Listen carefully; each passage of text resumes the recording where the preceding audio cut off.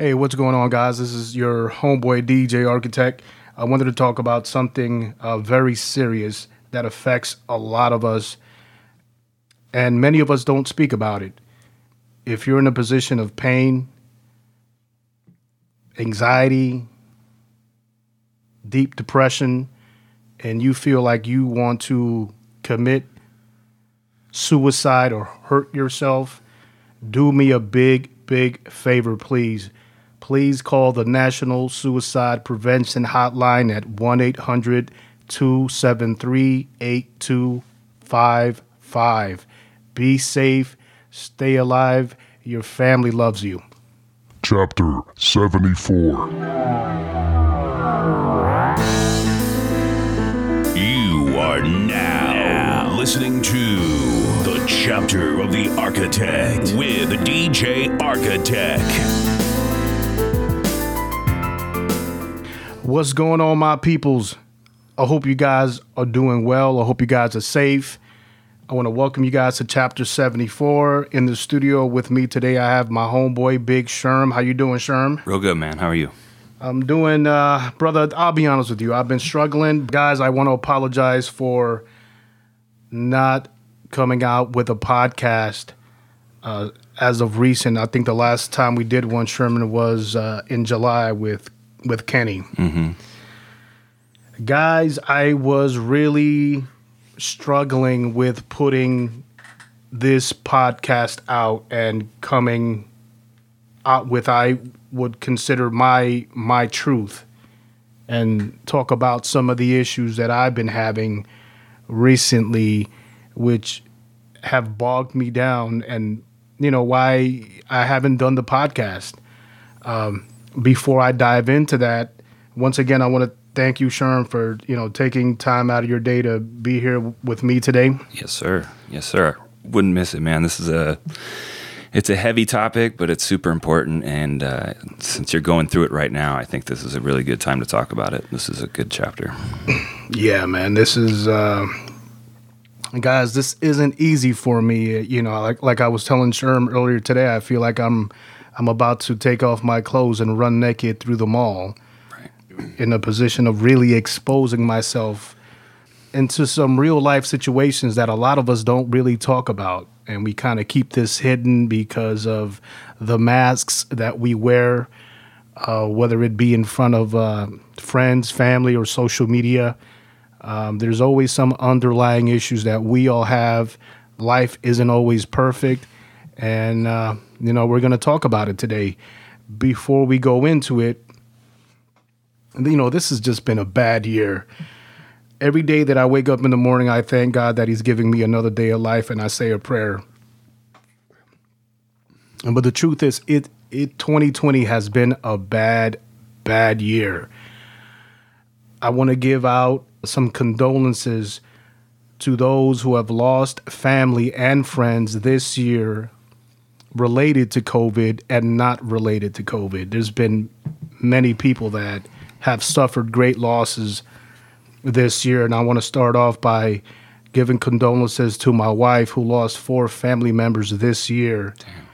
I want to give condolences, Sherm, to you and your wife, the recent, loss that you guys just had. Antonio, good friend of ours of the podcast, Diamond Monsoprano, Julia, good friend Burgers, Celia, Elizabeth. Our hearts go out to Tony and Brett, 2 individuals that we know that are still with us, but were diagnosed with terrible diseases. It's been a hell of a year for those guys. I couldn't imagine going through that. And for a lot of people, just like you said, that's heavy. If I missed any other names, I apologize from the bottom of my heart. It's just so many people that have suffered this year. Once again, a good friend of ours, Raziel, who lost his father. And of course, how could I forget Spanish Fly? Rocky, big shout out to Rocky. We just lost Rocky in, I believe it was July. Yeah. And this individual we had on the podcast, a freestyle artist, and he was taken away from us, and condolences to his family due to COVID.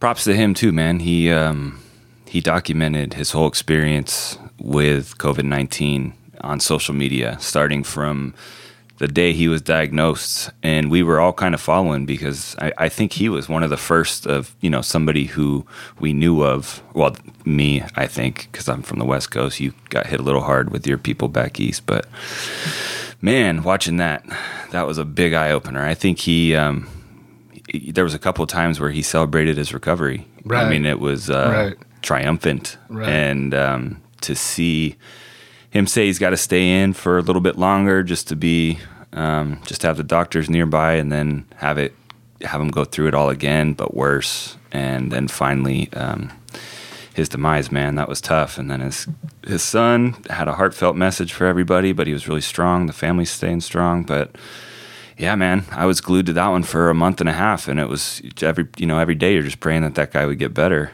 And unfortunately he didn't.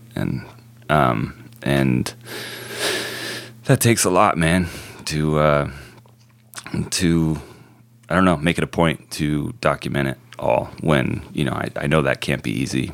No, it can't, man. And listen, man, prayers to everyone out there that's going through this. I feel for you guys, man. I really do, man. A good friend, Soprano, lost his brother to COVID. His cousin recently passed away in a terrible car accident. And many, many prayers to his mother, who just came out of surgery. I mean, so he's going through it, man. 2020. He's going through it. And That's a lot insane. of people are going through it. Condolence. I mean, my wife, man, 4 people in her family passed away this year. She's a trooper, man. Oh, yeah. To go through all that and then be in the state of, like, isolation that we're in right now, with everything, having to stay inside, having to stay away from family, loved ones. It's I know that's got to be making the struggle so much more. And is that your case as well as far as your PTSD? Do you think isolation has not been a great benefit, or? I would say so. But I think that was just the cherry on top. You know what I mean? The overall mass issues that I was going through, the isolation, it was. I can tell you it was. I think it forces you to face certain issues. I'll tell you what it did for me in the negative. Well, because I was forced to work from home, the studio guys where I'm recording this podcast right now is where I have my DJ equipment. I have all my microphones set up for recording and production, my mixer, my piano, my guitars. This is where I create. This is my place of tranquility, man.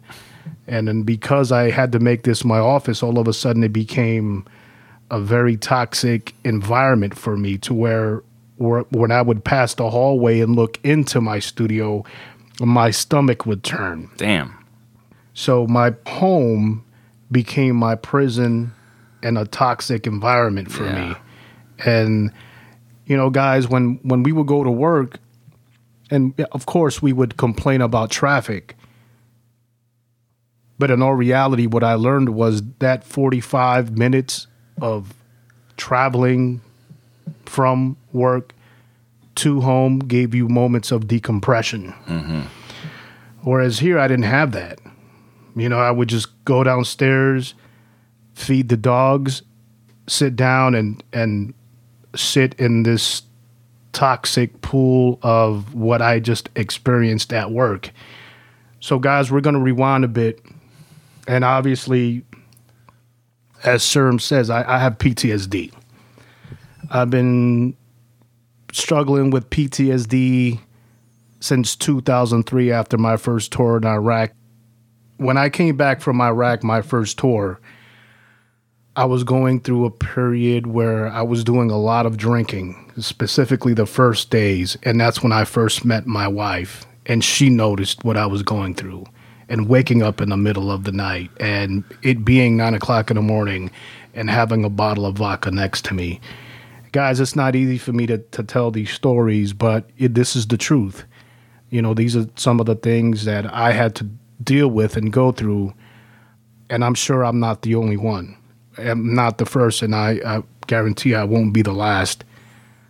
But I ended up getting orders to go to Iraq for my second tour. Immediately, I had a perfect circle on the right side of my head where I would get, my fade. And as much as I told the barber, hey, man, go as tight as you can with it, you could still see a perfect circle of hair not growing. And I thought maybe, possible wingworm, something like that. So I went to the doctor and I was like, hey, doc, I think I might have wingworm or something. And they ran their tests. Doctor came back. He goes, hey, that's not wingworm. He goes, have you received any stressful news as of late, or are you stressed out? And I said, well, I just got orders to go back to Iraq. And he goes, that's it. Kidding me. I've heard you say perfect circle before, and I thought it was a metaphor. No. I didn't know you actually had a circle on the side of your head. That's crazy. It's funny because many years prior, a cousin of mine who was going through a stressful situation at home with his family, specifically his mother, he got the same thing. And I never put it together with stress. I just felt, I was just looking at him like maybe he has some kind of, skin disease. I didn't ask him. I didn't want to embarrass him. But that's what happened to me. And then I got hair on my chest. And then half I think it was the left side of my chest, all my hair started to turn white. You're kidding me. It's crazy, man. I've never heard anything like that. It was crazy, but that is just the effects that anxiety have on the human body, man. It takes Is that a toll. hereditary reaction to stress? I don't think so. I do have a white strand of hair, like strands of white hair that are in the front of my head, and that I ended up getting that after my second tour from Iraq. But that shit's dope. I That appreciate looks really that. It looks like you did it on purpose. And for many years, I thought this guy just dyes a chunk of his hair gray, but that's not the case. And what's funny is that my barber would ask me the same thing. She would say, "Hey, do you dye that?" And I was like, "No." And I remember one time a guy asked me that. Probably me. No, it was somebody else, and I was like, "No, man." I said, "Who the hell?" Who do you think you are? I was like, I mean, what do you think, man? Do you think I really have time to sit there and put highlights into my hair? I was like, no, man. Look at me, bro. Get the fuck out of here, man. Damn. So, yeah, guys, I've been struggling with PTSD and depression and anxiety, issues with loss of memory, and insomnia for a long, long time. And, sometimes there's good days, sometimes there's bad days. But listen, this chapter, it's not about you guys having pity for me. I'm currently going through a bad moment in my life, but I'm going to pull out of it like I've pulled out of other events in my life. This one was just a huge, or is a huge one. And it probably took me back several years as far as the progress that I had accumulated with my counselor. I don't know if that makes sense to you, Sherm. Would you say that this year is the worst out of the last 15 or so? I mean, is this... This is as bad as 2003 and 2004.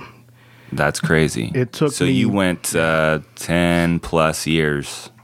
Coping. Mm-hmm. And having good and bad days with guys, help. Good distractions, right? Right. Help from my psychiatrist, obviously, some medication, sometimes self-medicating with alcohol. Uh-huh. And then with help from a mental health therapist. So, there's things that I've done, and I will talk about, which have helped me cope with dealing with the issues that I have. But let's talk about what triggered this tremendous episode that I'm going through right now. You guys are probably aware that I started a new job this past January.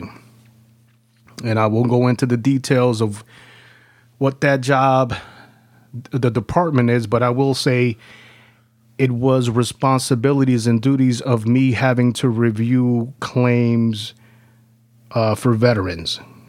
Some of those claims were dealing with PTSD.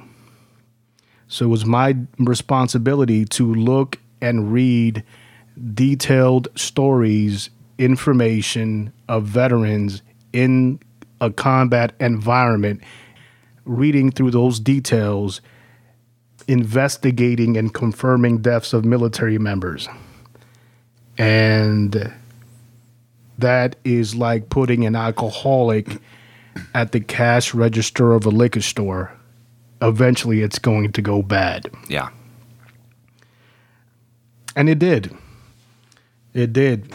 Very quickly, I started to have moments of anxiety. Then came the nightmares.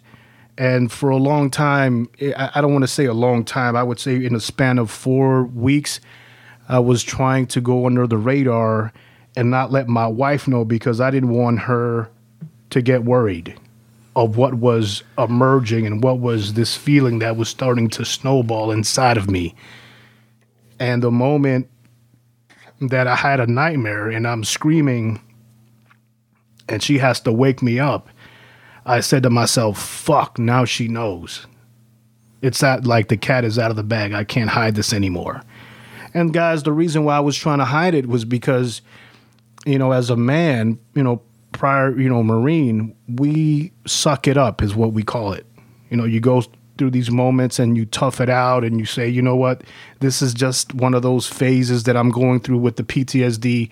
I'll give it some time. Eventually, I'll either become numb or I'll work my way through it. Somehow I'll work this out, but I have to continue to do what I do because, you got to pay bills, man. Right. At the same time, do you see how keeping it to yourself probably made it worse? Or, was that the case or not the case?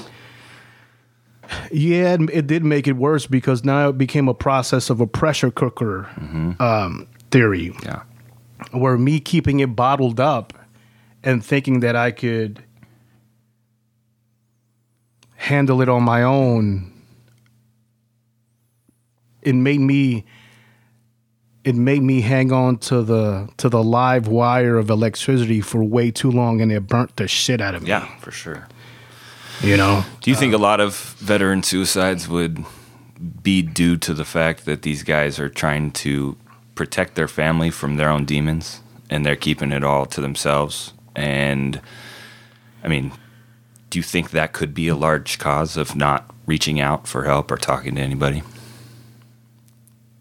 That's a good question.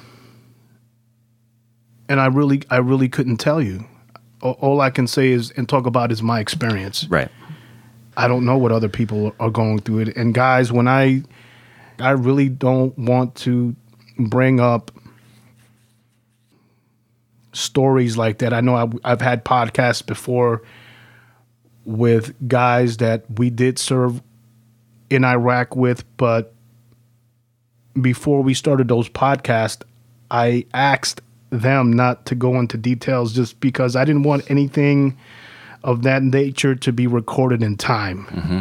And I wanted to actually go back, listen to the podcast with a being of happiness and a smile and just almost remember the good times. Unfortunately, and it's moments of some of those podcasts, the water did get muddy. And, that was their choice to go into that part of the story, and all I could do is sit back and listen, right? Maybe they needed to vent as well. And that's another thing I think why I'm doing this podcast, and once again, thank you for being here, is maybe it gives me a chance to vent and purge. Right. And If it helps out any veteran out there, then great.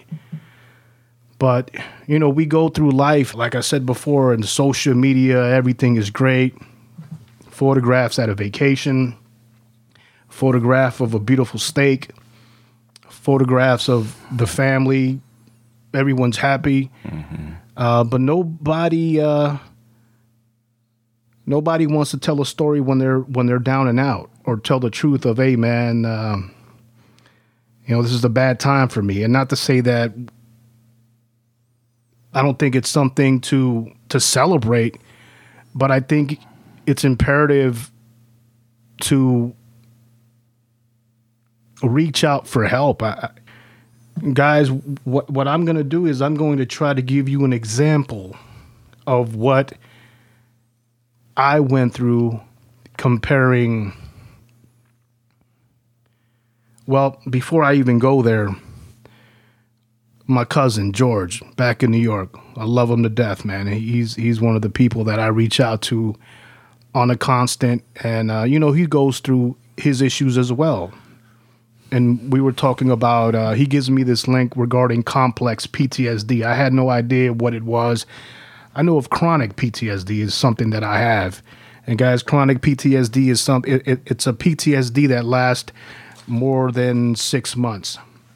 And it comes back in cycles. Sometimes it's, you know, PTSD just doesn't go away. You just have to find ways to deal with it. So complex PTSD, what it is when you, and guys, when I say PTSD, this is just not for veterans. This is for anyone who is a civilian and who is listening. You can be on your way to work and see someone get hit by a car and die. Guess what? You have PTSD. Sure. That's going to affect you. So when I say PTSD, guys, it's not just for military members or veterans. This is for anyone that has a conscience and goes through a traumatic event.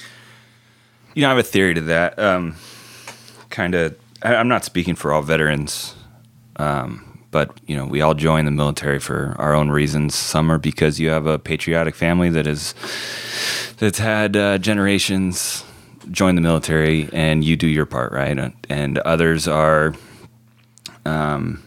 people that come from broken backgrounds, right? They want to reset, and they don't want to stay and even try to mess with it, because now they're new adults. And so, you know, a lot of the time people make the decision to join the military to get a fresh start. And I think a lot of people that join the military, I'm going to say a lot, I wouldn't know the percentage, but I would just guess that there's a lot of PTSD going into the military, you know, and before you even get a whole nother kind of PTSD, right? So I think that it's safe to say that it's a majority. I would almost say a majority of people that are in the military come from broken backgrounds where they've seen some shit within their own family or their neighborhood. Everybody's got a different, you know, background, but I honestly think PTSD is alive, even going into the recruiter. You know what I'm saying? So to get your kind of PTSD on top of a PTSD that probably or could have existed, I think that's it's just a compound, you know, one on top of the other. And I think it could be, there's something to that. You know what I mean? Compound is a very perfect word to use for it. So let's go back to complex PTSD. I'm talking to my cousin, and I'm explaining to him how sometimes when you're in a situation as a child and you go through a traumatic event, like you were saying, within the family or within the neighborhood, that forms a development within that child, whether it's going to be negative or positive. And it does impact. Mm-hmm.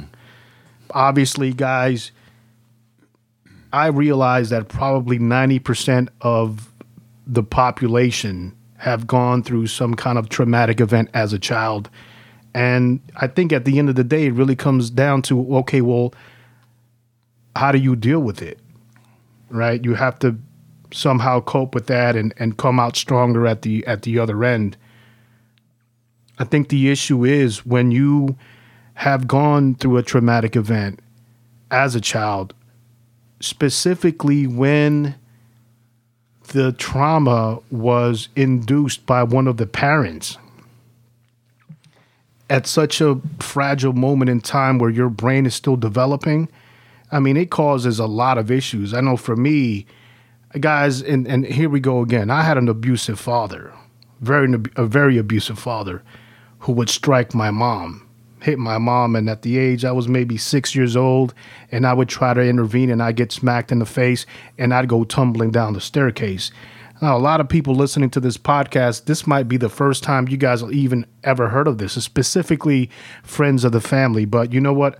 I'm not here to sugarcoat. All I'm doing is saying the truth. I'm not making up any lies here, guys. In some way, shape, form, or fashion, that have impacted me in a very negative way. But I'm okay. You know, I'm not listen, guys, this podcast is not a pity party for me. You understand? So please do me a favor. I love you, but I don't need or expect phone calls or text messages. This is a dissection. Yeah, man. I'm okay, guys. Thank you. You know, just send me well wishes through thought. I'll receive them. But please do not blow up my phone asking me if I'm okay. I'm letting you know I'm okay. That's what he's got me for. Right. So going back to, you know, the abusive father thing. Look, man, nobody talks about the abuses that happen behind closed doors. And guess what, man? I guarantee you my family wasn't the only ones going through some issues when we were kids. I guarantee you. And I'm talking about within our circles. But everyone, you know, they keep it to themselves. And, you know, the sad thing about this whole situation is that me and my father, at the age of 18, I'm physically throwing fists at this man's face, still attempting to protect my mother. You know, by that age. And I'm not saying it happened every single week or every single, you know, month. You know, but here I am, 18 years old, and my dad's starting to attempt to do this again. And I'm 18 years old, man. My brother's at work. Guys, I'm 18 years old. This is not going to fly today. I'm not 7 years old. And what happens? We get into a fight. Can we touch on your background just a little bit? Sure. I mean, you've done, this is the 74th or third? Yeah, it's 74th, yeah. 74th podcast, and I'm pretty sure there hasn't been too much into, you know, where you come from, as far as your childhood and whatnot. Where do you come from, Carlos? Well, born in El Salvador. My brother, who is 3 years older than me, was born in the United States, was back in the States with my father. In New York? In New York. And my mother went back to New York and left me to be raised with my grandmother for 4 years. And after 4 years, you know, I come to New York. I meet my new family. I meet my brother. Kind of meet your mom too, right? Well, you know what? I recall moments as a child that they would come to El Salvador maybe once or twice to see me. But, you know, you're 4 years old. What are you really going to remember? All I remember is them coming down and, you know, but it's you're a child. What real memories do you have? Got to New York. Our next door neighbor was Rodney Keynes. We became really, really good friends. But our neighborhood, you know, was pretty rough. And this is pre-crack era. So when crack hit, man, it became a volatile environment. But you know what? At the end of the day, man, we still had moments of happiness. You know what I mean? Yeah. Within the turmoil. Shit wasn't taken for granted. I mean, no, man. I mean, my parents, as bad as I can and will talk about my father, I could also be honest and tell you the truths about his responsibility of him taking care of us. and being a working man, getting up in the morning and going to work and not calling off sick. So if I could talk bad about him, I could definitely be honest and talk the good things and the great things that he did for us and our family. But what'd your pops do? He worked at a factory where they fabricated. You ever see a halogen bulb? Yeah. Light. You ever see those plastic covers that go on top of it? Oh, yeah. He would fabricate that. Okay. And my mother worked at a company called EZM where they fabricated medical equipment, such as, urine bags, blood bags, things of that nature. And what city were you at? This was Westbury, New York, 11590, 272 Monitor Street. Man, we had a good childhood, man. A lot of it I hold dear to my heart. A lot of friends that I hold dear to my heart to this day that I love. A lot of good memories, man. But in reality, the environment really started to turn bad to a point where I remember we were talking about it on the podcast with my brother and Ray, where we were kids, man, and a block away, my mom had one of her friends. And there was a bodega that was a block away where we would always go get our eggs, our Goya beans, our, milk, Jamaican beef patties, Doritos, quarter waters. Ever so often on a Sunday morning going to get a carton of eggs, the shopkeeper would be washing off blood off the concrete because adjacent to the bodega was like a makeshift nightclub, like a legal nightclub. You know what I mean? Right. And then someone would always end up getting killed or stabbed or shot. And this particular Sunday morning, I forget the lady's name, but she had a son called William. William was the neighborhood seller for firecrackers and fireworks come 4th of July. Him and his brother, they would go to, who was older than him, they'd go to Chinatown. They invest and they come back around the neighborhood and they sell firecrackers to all the neighborhood kids. And hey, mom, I want 100 matte firecrackers and Roman candles. There goes your mom pulling out a 20. All right, go get it. Right. So he was like making bank. I mean, obviously, eventually he got arrested. This is William, but his older brother. I remember this Sunday morning, man. His it was early. It was like 6 o'clock in the morning, man.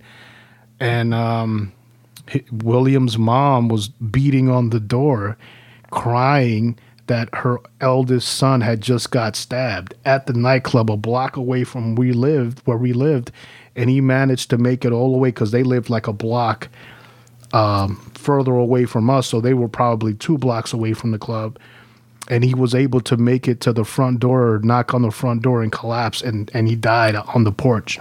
Damn. And I was a kid, man. This is like, I was maybe 6 years old, 5 years old when I remember this, Mm-hmm. So it was very treacherous, man, growing up in that era and in that area, man. You could walk down to go get some eggs, man, and end up getting jumped. Right. You know what I mean? Yeah. But nonetheless, let's fast forward. So when I was talking to my cousin George, I was telling him that, as a child, you go through these moments of high stress and these moments of trauma. And then as an adult, as far as for me anyways, I joined the military and being in Marine Corps boot camp was another stressful environment. But I knew that it was a safe environment. You understand what I'm saying? Because it was a structured thing. It wasn't like being out in the streets of New York where nothing was guaranteed. You know what I mean? And I'm not saying... Was that a selling point? No, it was a selling point for me to be like, hey, man, even though you're stressed out, it's a controlled chaos. Okay. You understand what I'm saying? Yeah.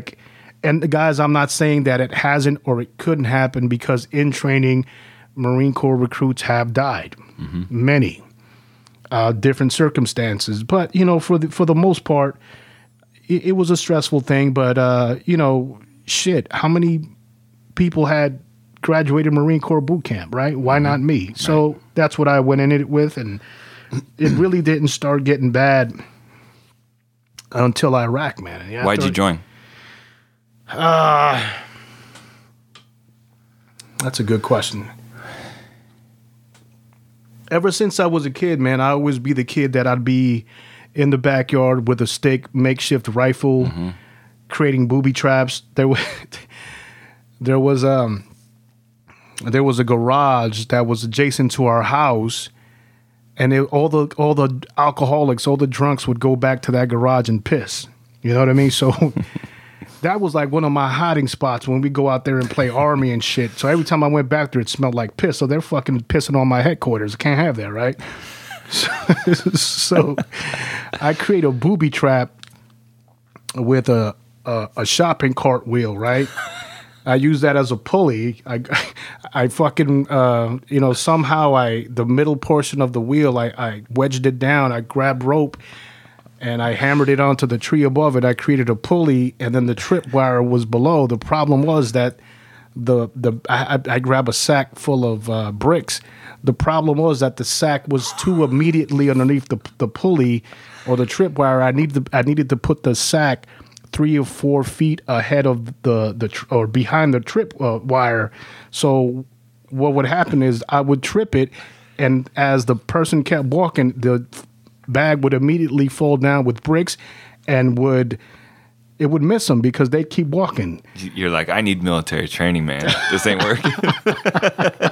But if I would have put the pulley 2 or 3 steps ahead, it would have fell right on their head, you know? So,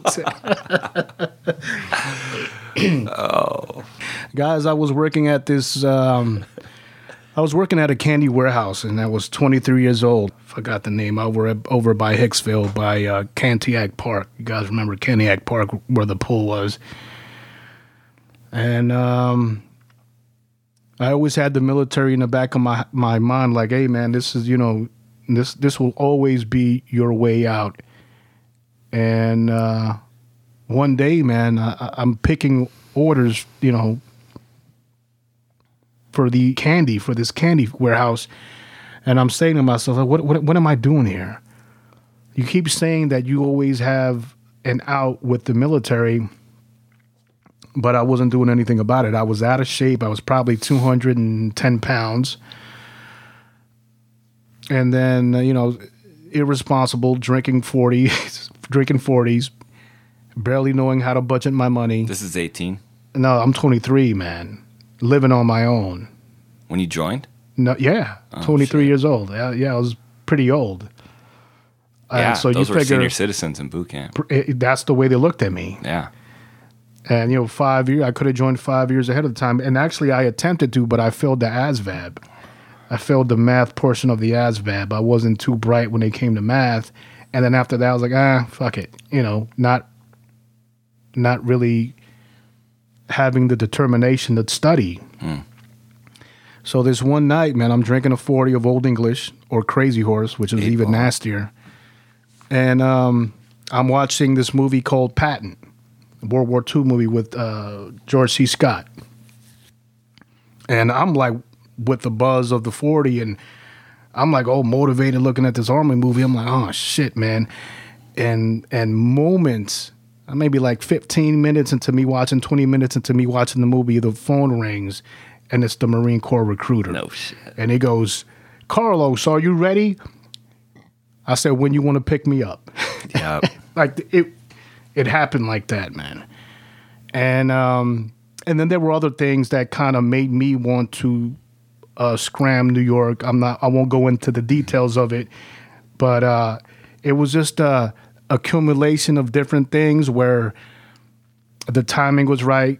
The recruiter called me at the right time. Some other things that happened that I felt could come back and bite me in the butt, and I needed to split. Oh, yeah. What year is this? This is 1999. I went, took the ASVAB for a second time, failed it a second time. Math portion. Mm-hmm. Just was never good at math, guys. And then the recruiter said to me, he goes, hey, man, what do you want to do? You got to pass this portion. I said, okay. At the time, I didn't have a car. Something had happened. I think I was driving without insurance. So I was going through some shit, man. And I said, okay, look, I get out of work at this time in Hicksville. I'll take the bus from Hicksville to Hempstead. And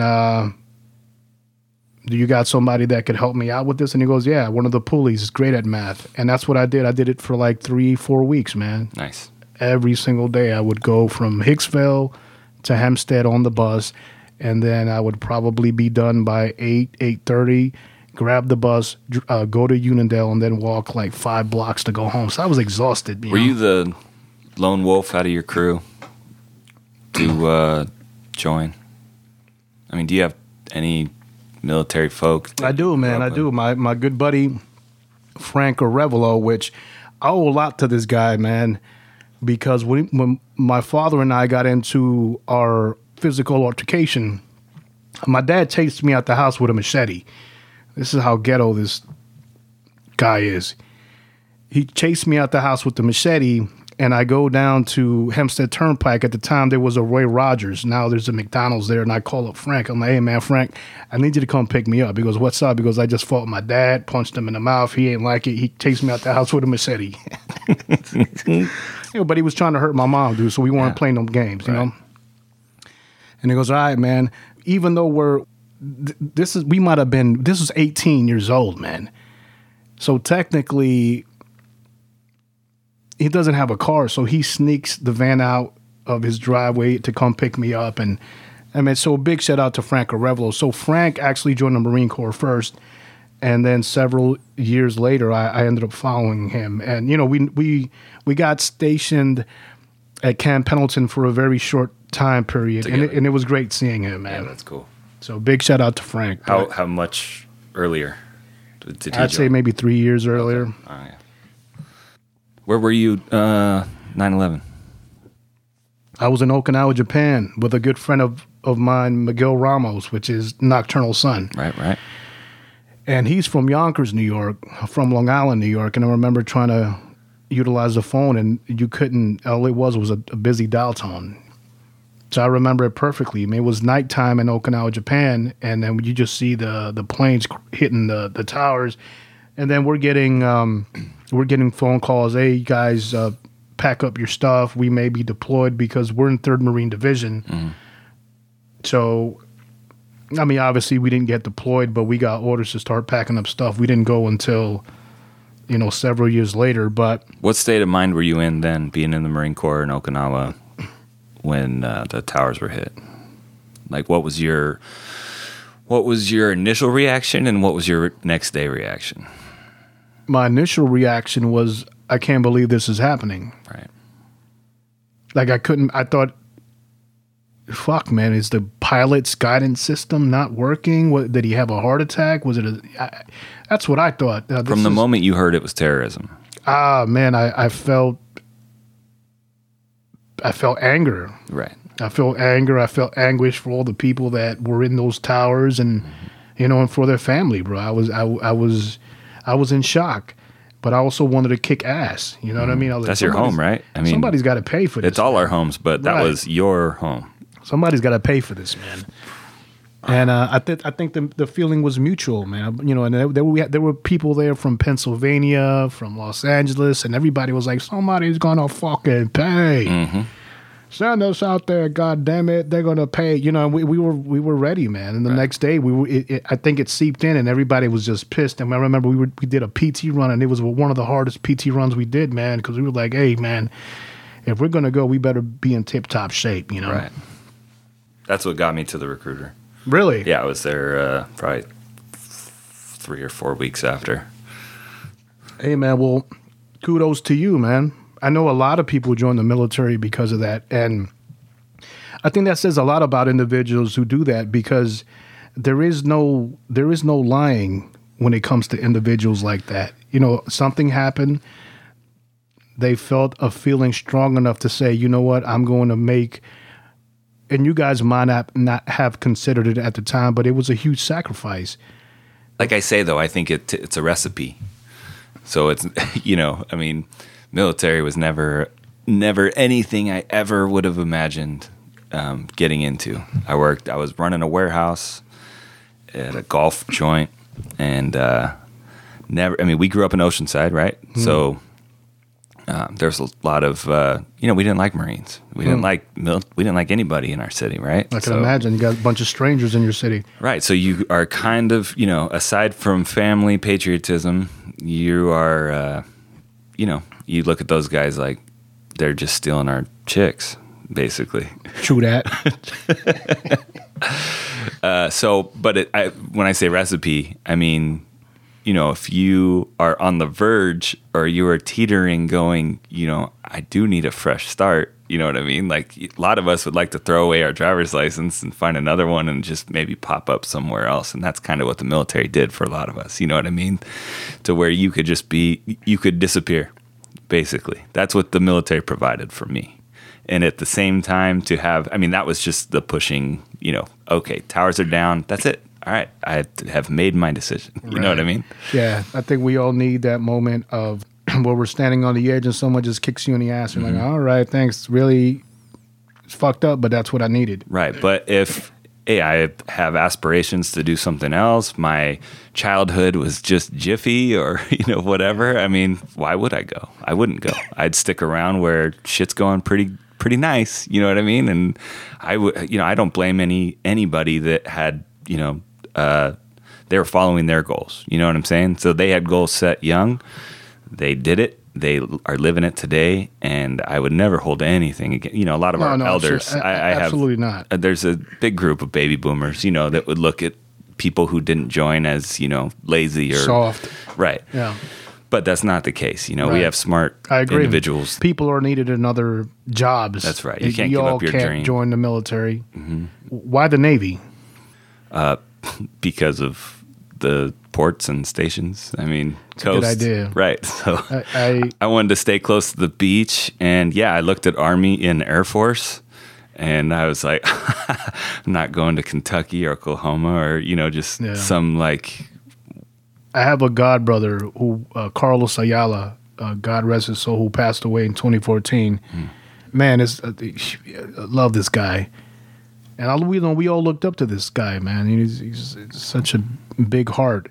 And I remember at 13 years old, I think I might have been in 7th grade, and I remember writing him a letter, and he had just got deployed to the first Gulf War. And I remember him writing me back, and he's telling me, he goes, hey, if you want to join the military, join the Navy. You're going to go and have the opportunity to go to different ports and different locations in the world.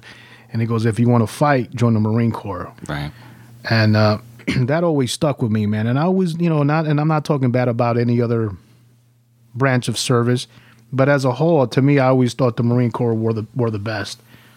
They get the most respect for sure. Yeah. Even, as a sailor, everybody acted different when those guys walked in. That's just the way it goes. And guys, there's a lot of you guys who are civilian may not know the jokes that are said about Marines. They say if you have a bunch of crayons in front of coloring crayons in front of Marines, that gobble, gobble. They consider that a snack. They're so stupid. But from what I learned, is you actually have to be pretty intelligent to be a grunt, to be a machine gunner, to be a mortarman, be artillery, and to call for fire. You can't be a dummy because you end up killing your own people. You really have to be pretty smart. So, guys, let's rewind a bit. So, going back to the situation where, as a kid, you go through these situations of stress and situations of trauma, and then you fast forward, and like you said, Sherman, you compound different other situations and different other traumas. So now, guys, I'm going to attempt to explain to you what happened to me. Imagine 2 vehicles are manufactured the same day. One vehicle is only driven on the weekends. The tires are rotated. Oil change is done when needed. It's in mint condition. The other vehicle is driven 400 miles, hits pot roads left and right. The tires are bald. 24/7. There's no oil in the engine. Transmission's about to freeze. I mean, it's in bad shape. And fast forward that 20 years. What do you get? One vehicle still in mint condition, and the other one where the piston rod breaks and comes out of the block of the engine. Technically, what I'm saying is the engine seized due to it being revved and run so hard for so many years and having no oil and not being taken care of, really. That's what happened to me. I went into a situation where my nervous system just crashed. I'm broke because I had never really taken care of myself. And I'm in that process right now of recovery. And one of the hardest things that when my wife found out that I was going through this and she saw, oh man, this is bad. This is 2003 bad. Man, I love her so much because she automatically put herself in a situation where she said, okay, I got to get this guy out of this.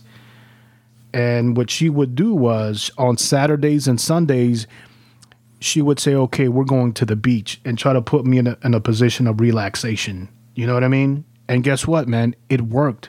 Yeah. For a moment. One of the last few times, and I'm at the beach, and I could no longer enjoy and take in the tranquility of where I was, because in the back of my mind, I'm like, hey, man, tomorrow's Monday. I was like, oh, shit, man. And so like mid-August, I immediately called the VA and I was like, hey, look, I need to get a hold of my previous mental health counselor. I got to reconnect with her. Called up my psychiatrist. I knew how big the ball was starting to snowball, and I knew how fast it was going. Like it was going from 0 to 60 to 80, and I was like, holy shit, anxiety attacks. Oh my goodness, guys, and I don't want to get nasty or disgusting with it, but it would be 5 or 10 minutes prior to me logging in, and I'd have the runs. Mm-hmm. I have the shits 2 or 3 times, and my wife's like, what's going on? That's what anxiety will do to you, man. I recall one of the last days where I was like, you know what, this is it. It was a Friday, and I normally would look forward towards the weekend. And it was a Friday, and I'm just about to get off of work, and I feel this impending doom, like the ceiling was coming down on me. And I recalled, I realized that I was no longer looking towards the weekend. It was Friday, and I was already thinking about Monday, hoping that I didn't get another PTSD claim. And that's when I said, you know what, man, I'm in trouble. I'm in big, big, big fucking trouble.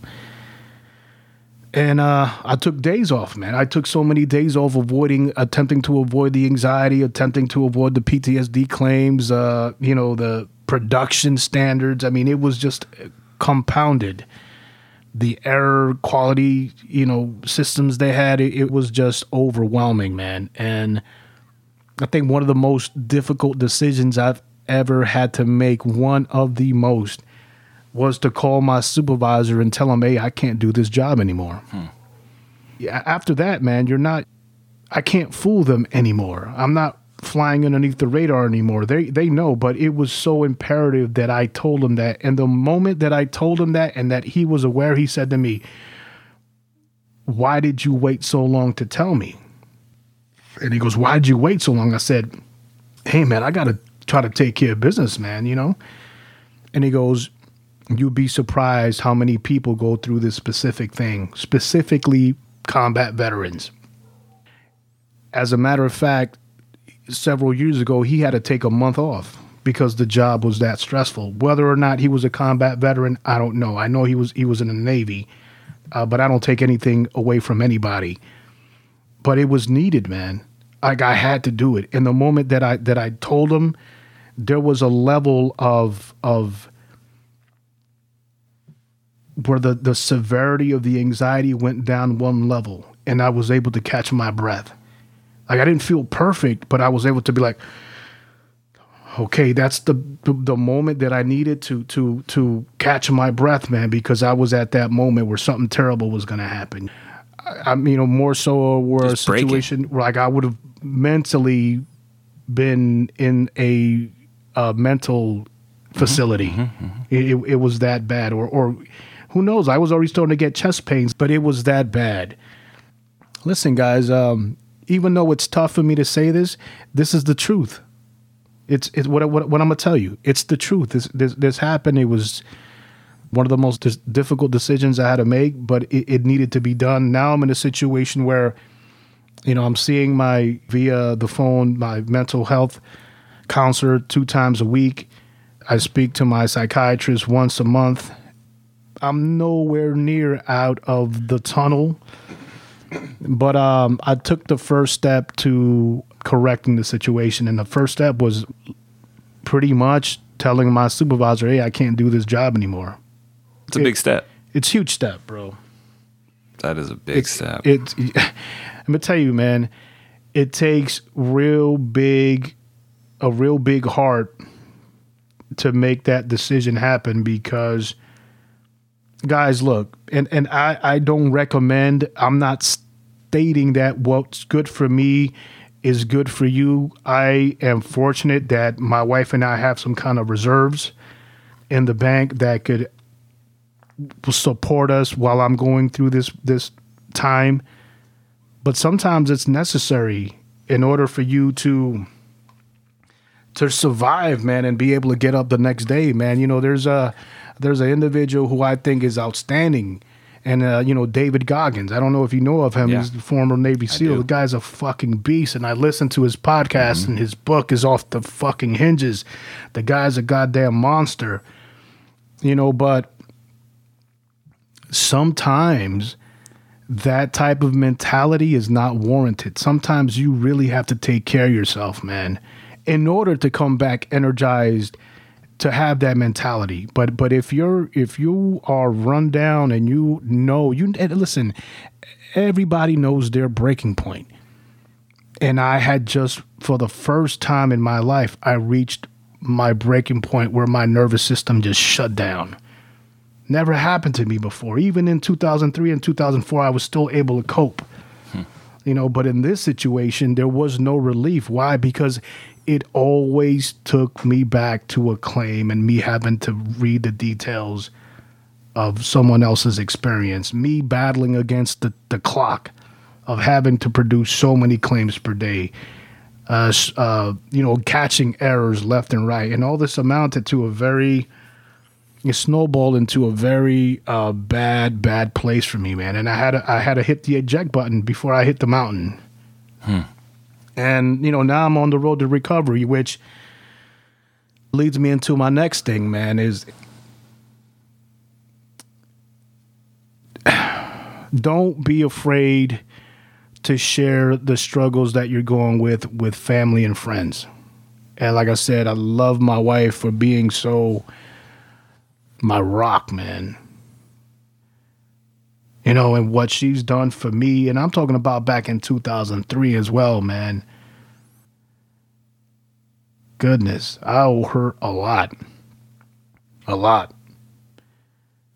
And that's why I appreciate people like you, man, where I feel comfortable enough to where I can talk to you. And guys, if there are just certain people in your life that you just feel more comfortable having these conversations with. Why? Because they can relate, or because they've gone through a certain tragedy or a certain situation where they can relate. And at the same time, while they're listening to you, you can sit back and listen to them. And sometimes that's even more helpful, because now you're not focused on your own situation. Now you're focused on helping somebody else. Yeah, I was in the Navy. I wasn't combat, but being in the military, it's put me close to a lot of people who were in combat, and I've had the privilege of being there for them. And I've worked with Marines very closely. I've worked on a Marine Corps base where they were my partners. I've lost a few great ones. And I've seen a lot get injured. I go golfing with guys that have some crazy PTSD, where there's been times where it's hard to even get through 18 rounds without something happening to them mentally, or 18 holes. So, I mean, yeah, firsthand combat, no, but I don't know. I feel like I have a pretty good insight on what's going on, just because these are all my homies that are going through some really hard times, and it's always really important to pick up the phone and call and do your rounds basically and check on your people. And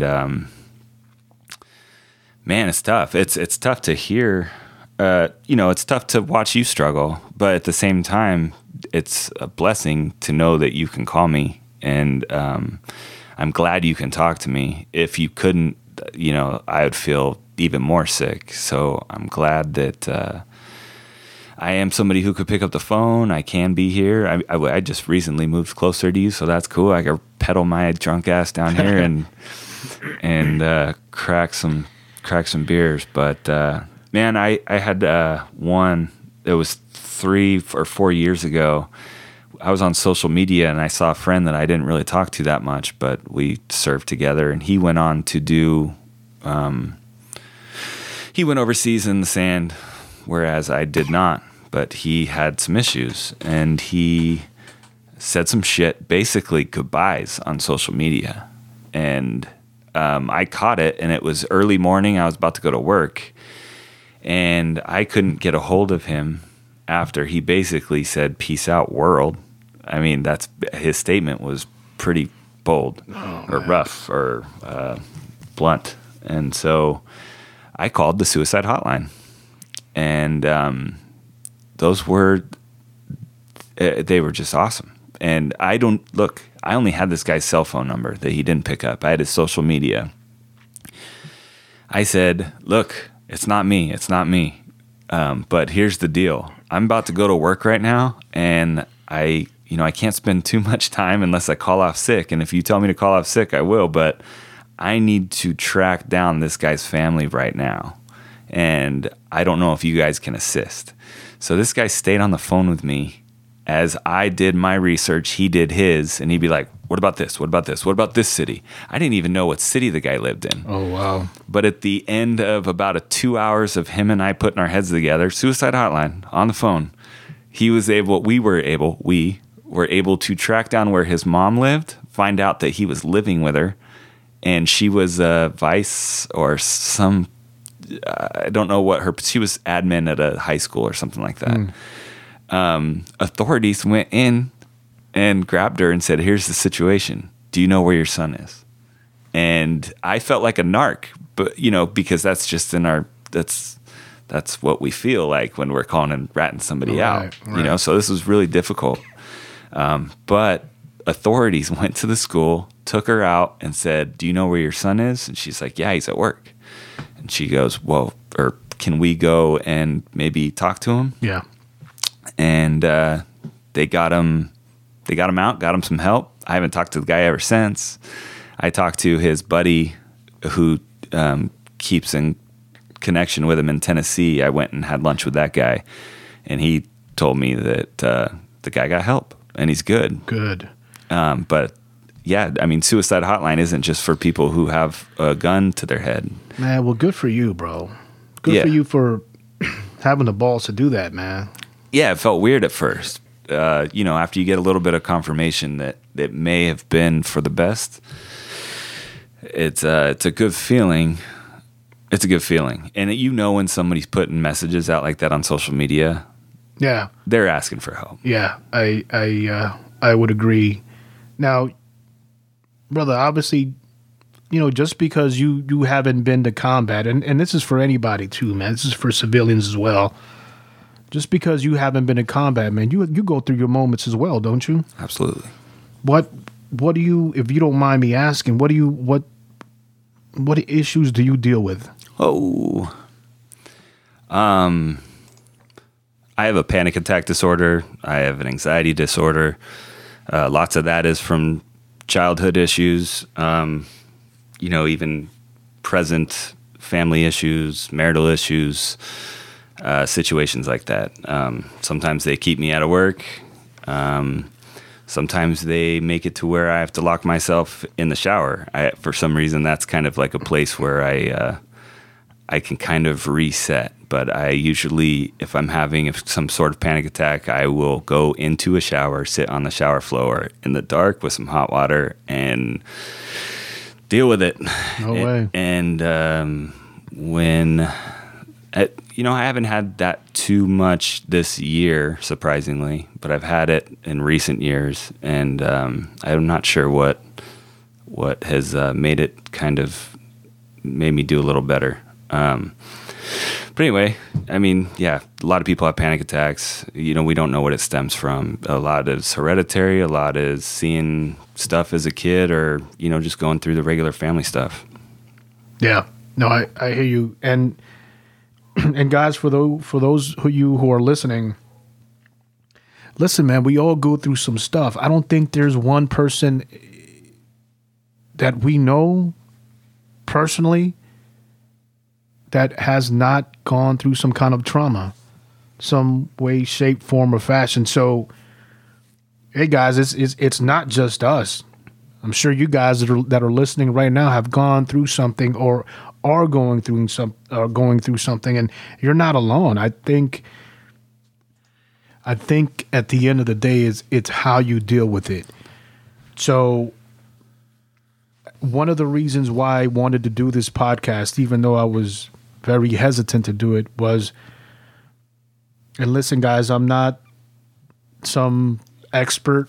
I'm just telling you guys what I find that is working for me, even though I'm not out of the woods yet. But if there's something that I find that is helpful to me, and if I keep that to myself, I'm doing a huge disservice to anyone else who's going through the same things that I'm going to, and not spread out that information. I think it's selfish. I mean, we're here to experience and to learn, and if we keep that to ourselves when other people are in very bad shape and need that information, I think it's a huge slap in the face to people that need that help. I don't want to go to the grave with something that can help other people. So what are you doing? What is helping you? So, guys, what I'm doing right now is I'm not working, guys, which I come to find out is a whole different beast within itself, because now I'm into depression. The anxiety's still there, but now I'm going into a depression where, look, it's not normal for a person who has worked 20 years, 29 years, 30 years for all of a sudden find themselves not working. But, I think it's imperative that, for me anyways, that I find some kind of schedule to keep me busy, whether it's going outside and to the backyard and or going to the garage and cleaning and staying busy. So what I do is, in the morning when my wife wakes up to go to work, I'm out of bed. So by 6:30, I'm going for a walk. And I just got into meditation. And guys, I'm from the streets of New York, man, Westbury, New York, man. Who the hell would ever think that I'd be attempting to meditate? And to be honest with you, I don't think I do it correct, but what I come to find out is that there's different forms of meditation. There's the sitting form where you're sitting down and you're concentrating on your breath. And then there's other forms of meditation where you could be going on a walking meditation. And what I come to find out is meditation is really being aware of your environment, and more so being aware of your thoughts. A lot of times, and first of all, let me give a big thanks to my mental therapist, China Long. Oh man, she will bend her schedule left and right like a pretzel to accommodate me, man. So China, if you're listening to this one day, thank you so much for being there for me. I have a great relationship with her, man, and thank you, China, if you're listening to this. But look, guys, so in the morning, I go on this meditative walk. I come home, I feed the dogs, I try to stay busy. I try to dive into as many things, tools There's individuals that you could find on YouTube and, other websites. These professionals, they can help you. And I would advise you to seek professional help as well. But there's people like Dr. Joe Dispenza, Esther and Jerry Hicks, Earl Nightingale, and Wayne Dyer. These individuals have so much knowledge and tips and experiences that you don't necessarily have to listen to one. You can listen to all four and take tidbits of each, and maybe that'll help you out. But what I have learned, Brother Sherman, is this. I'm at a moment right now where I could really take advantage and leverage the time that I have. Like before, I would go through therapies, all these different things, but I would never put the 100% effort. And the reason why is because I was always working a full-time job, so I'd be exhausted. And you know how it is. You used to work the same schedule, working a 13-hour job. You come home, you'd be exhausted. What real effort would you give in to rebuild yourself? Not a lot. You were exhausted.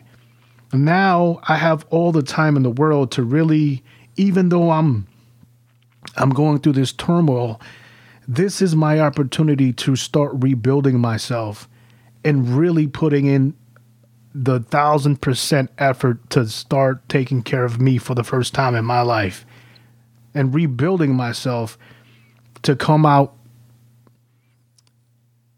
changed. You see what I'm saying? Yeah. So I'm going to take advantage of it. Awesome. I've come to find out if I don't take this time to take care of myself, how I'm going to take care of my wife. When you had that joy of going to the beach and you said it died off because you were thinking about Mondays, is that something you can revisit now? That's something I'm not going to revisit. And I think that's, don't get me wrong, I'm peeling back the layers of onion. Mm-hmm. But while doing it, I'm also learning. I'm also learning through the moments of depression and anxiety. You self-induce stress a lot. Mm-hmm. So it was impossible for me to leave that stressful environment. Why? Because I was always committing myself to it. It was like reopening the wound and constantly putting salt into it. It would never heal that way.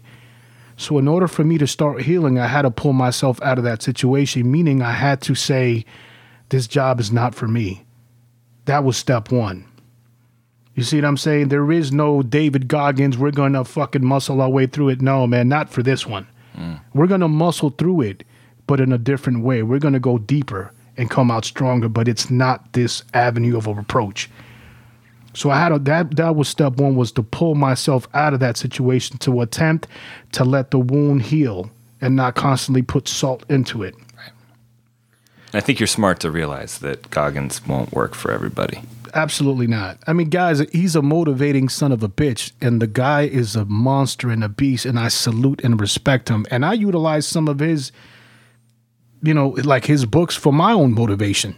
Mm-hmm. Like sometimes I'm on a run and I'm thinking about him, like, hey, man, another 5 minutes ain't going to kill you. And I'm just, and the thing is, I could barely run because of the injuries I have to my left ankle. So, but now the pool's back open. Hey, brother, so I'm in that son of a bitch for an hour, nice. Man. Like, here we go.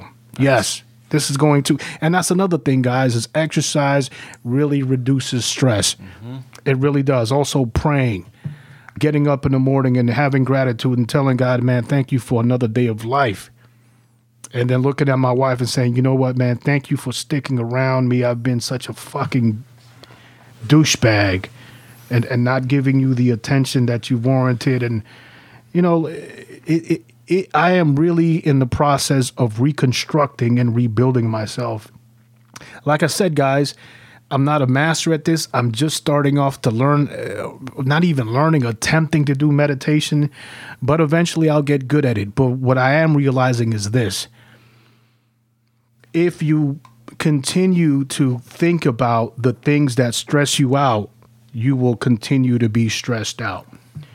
if you continue to think about the things that gave you depression, listen, these things are based off of memory, right? So if we keep reliving and replaying these memories in our mind, it's going to manifest that feeling.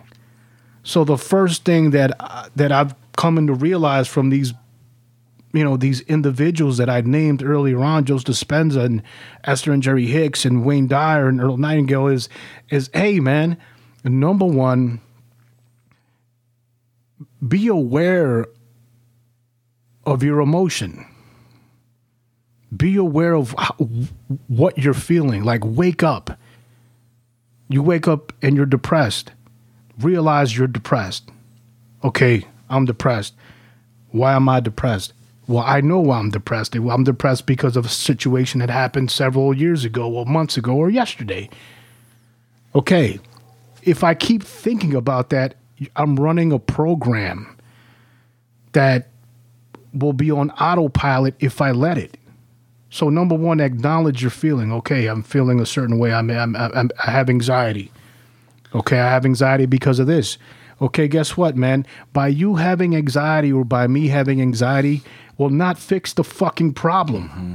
All it's going to do is induce more anxiety. So what do? You put a thought in your mind that's a positive thought to take you out of that negative emotion. And by putting, and don't get me, guys, don't get me wrong. It's not easy because we've been brainwashed and programmed for so many decades that, oh, woe is me. I was abused. I was smacked around. I was, I saw this. I saw that. I did this. I did that. And we have to break that habit. And it's hard because we've done it for so long. And sometimes we're driving and it's like a background music. It's playing and we have no idea, and we're subjecting ourselves to that emotion and we don't even know it. It's a program that's running and we're not even aware. So the moment you say to yourself, oh man, I have anxiety. Okay, cool. I realize that. Let me change the circumstances. Let's put a positive emotion into my brain. And that thought becomes emotion. Right. And then it's hard, but you just have to be conscious always of what you're putting into your thoughts. Do me a favor, man. You see that sticky note at the very top? Can you pull that down and read that?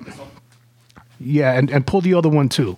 These are sticky notes, and before I used to put like all these different things on my whiteboard, and these are like, little guiding things to help me out. Be very careful of what you think. What you think is what you make real. I decided sooner or later I'd have to get over this. If not, it would kill me. I just pick sooner than later. And guys, don't get me wrong. Once again, I'm not saying that I'm out of the woods, man, but I'm taking the steps, I believe, in the right direction to pull myself out. And if these things help you, then take them. The positive thought. Like I said, listen, guys, sometimes I'll be on autopilot and I'll induce a depressive mode or anxiety mode based off of, man, I hope this happens. I hope this happens. But we can't control that, man. So between thinking about it and talking about it, I think talking is a remedy for thinking. VFWs, man. VFWs and, different organizations where people get together just to talk, right? I mean, that's where the VFW can be a beautiful thing. Not always, because most of the time you're getting shit-faced, but... my dad utilized VFW forever, and it was a place where he could go to people who understand him and his problems. And he's there right now, I promise you. Guy bought a house right next to his VFW, so he could walk to it. And that's his shrink.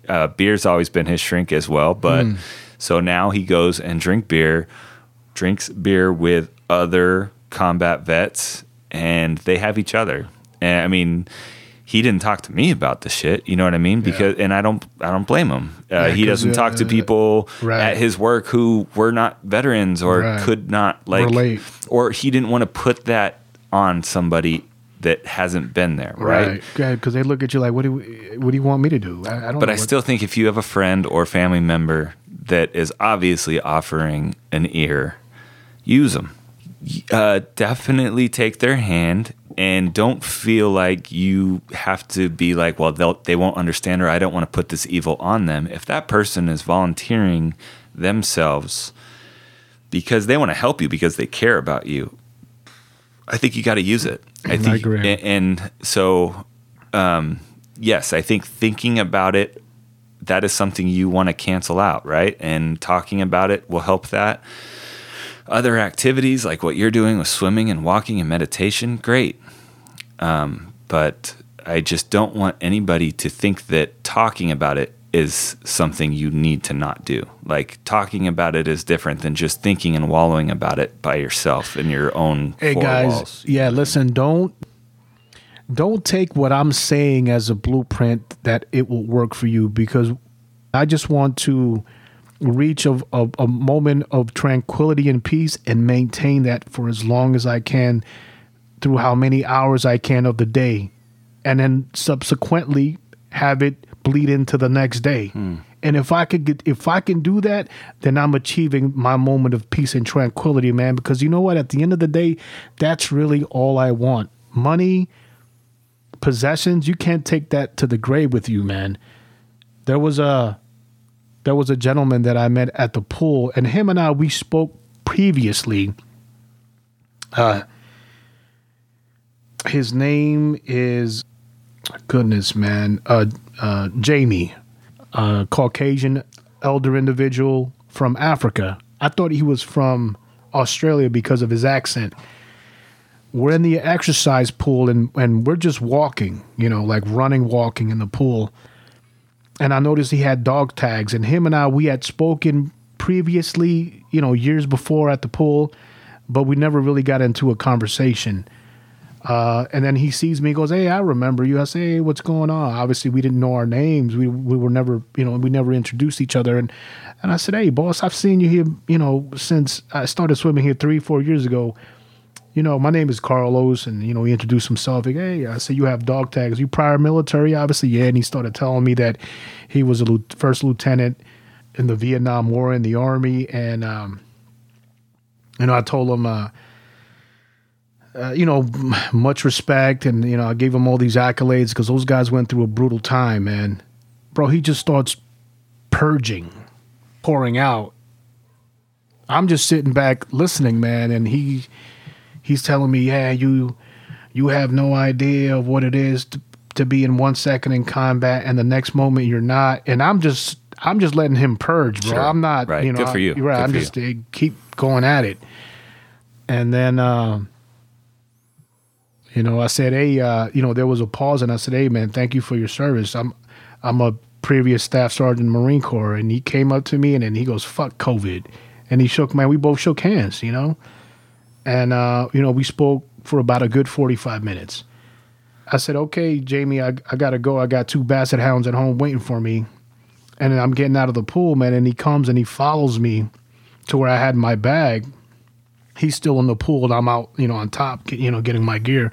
And he goes to me, "Carlos," he says, "I appreciate you.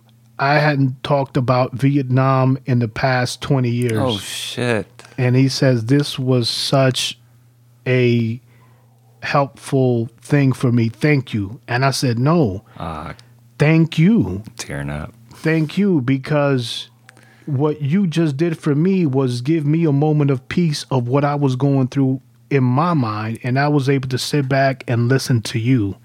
So thank you for giving me a moment of tranquility and allowing me, for you to open up to me. Bro, like sometimes God puts people in people's path for a reason. And I'm not saying that I'm going to become best friends with this gentleman, but I'm going to see him again. But the next time I see him, I'm going to shake his hand and be like, "Hey, man, thank you for opening up." He didn't have to. But guys, what I'm saying is, this, once again, is not a podcast for veterans. This is a podcast for human beings. If you could be a lending ear to somebody who is in need, please do it. And if you are going through some kind of turmoil or trouble, call somebody. And if you are my friend, and if I know you, and even if I don't know you, get a hold of me. Put a comment down below on this podcast, man. Reach out to me. I have no issues with taking some time to be there for somebody, because God knows how many people have been there for me, countless individuals, and they given me great advice.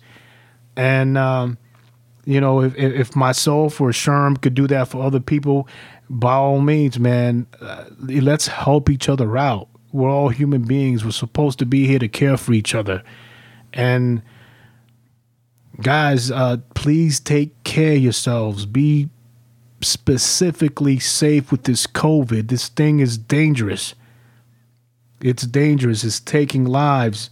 Isolation of working from home. Listen, guys, it'll catch up to you. Keep that in mind. So have things happen within your family to break that monotony, and talk to your spouse. Don't be afraid. Like, I was trying to hide it from my wife, and then finally she found out.